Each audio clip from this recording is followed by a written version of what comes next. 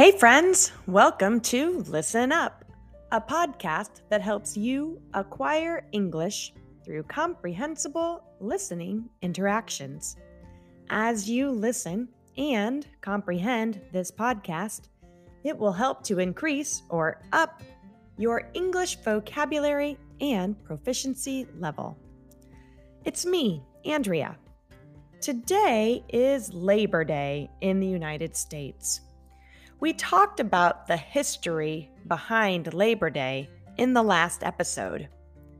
Labor Day is always on the first Monday of September. So today is a day off from school and work for many people. It was so nice to sleep in this morning. Since this past weekend was a 3-day holiday weekend, we decided to drive up to Oklahoma to visit some friends. Our friends live in Oklahoma City. We drove up on Saturday morning.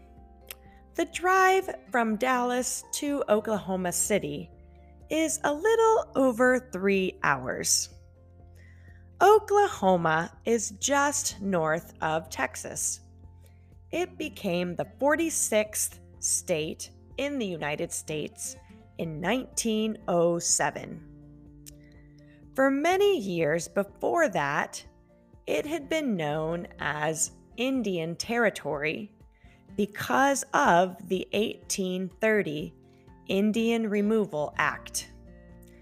This act of legislation, or law, forced Native Americans in different parts of the United States to be removed from their homelands.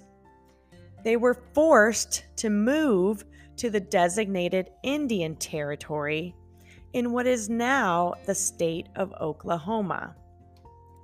This forced eviction, or removal, from their homeland and the long journey to the Indian Territory was later called the Trail of Tears. It was given that name because many Native Americans did not survive the journey.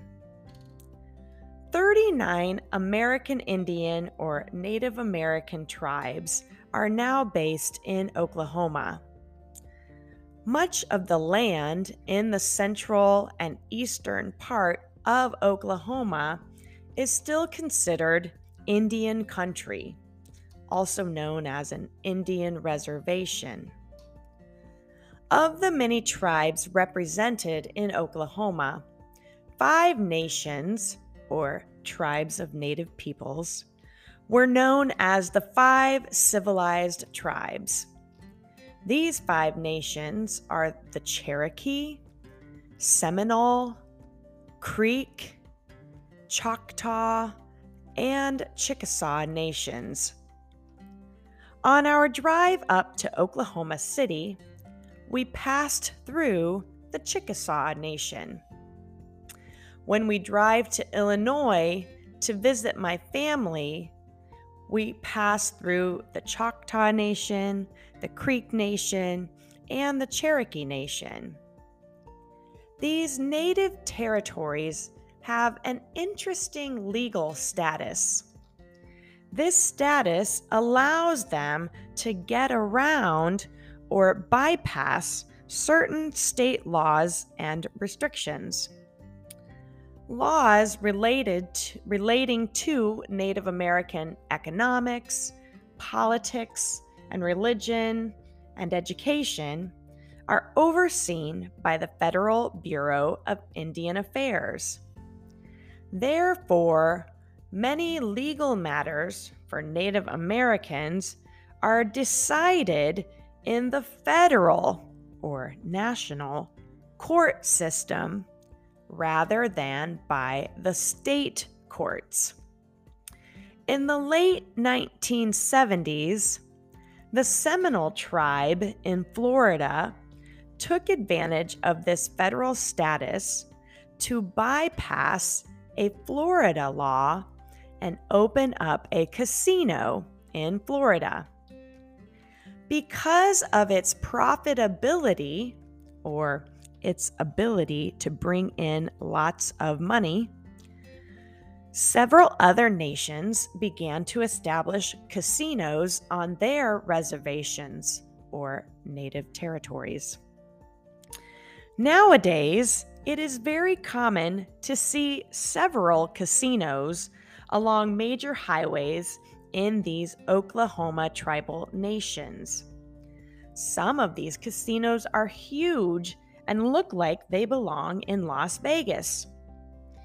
In addition to casinos, there are many historical sites and museums where you can learn about the rich history of the Native American tribes of Oklahoma.